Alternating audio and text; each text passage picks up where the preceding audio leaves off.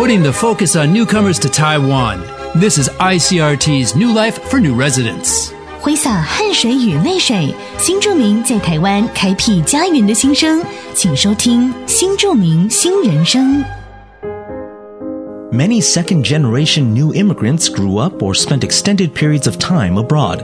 Unfortunately, when beginning school in Taiwan, some of them may experience difficulties due to communication issues and a lack of Chinese fluency.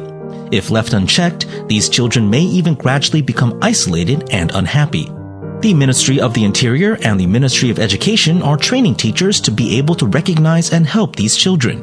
With just a little extra support, these kids will be able to hone their language skills, grow in confidence, and build a brighter future. 许多新住民二代是在母国长大的，等来台湾学校念书时，因中文不好，没办法跟老师与同学沟通，被降转或进入辅导机制的班级。每个学校都有这样的孩子。一名来自越南的14岁少女被学校安排就读小学2年级。女孩显得格格不入，渐渐觉得孤立无援，开始封闭自己。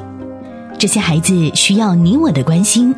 教育部、内政部与学校团体合作，制作跨国衔转学习支持系统与服务，以及跨国衔转手册，协助国民中小学老师判别衔转生的文化、语言、学习需求，并培训师资与行政人员，为这些孩子可以更快学习华语、适应环境，也打造更美好的未来。ICRT 新住民新人生由新住民发展基金会补助播出。 You've been listening to ICRT's New Life for New Residents, brought to you by the New Immigrant Development Fund.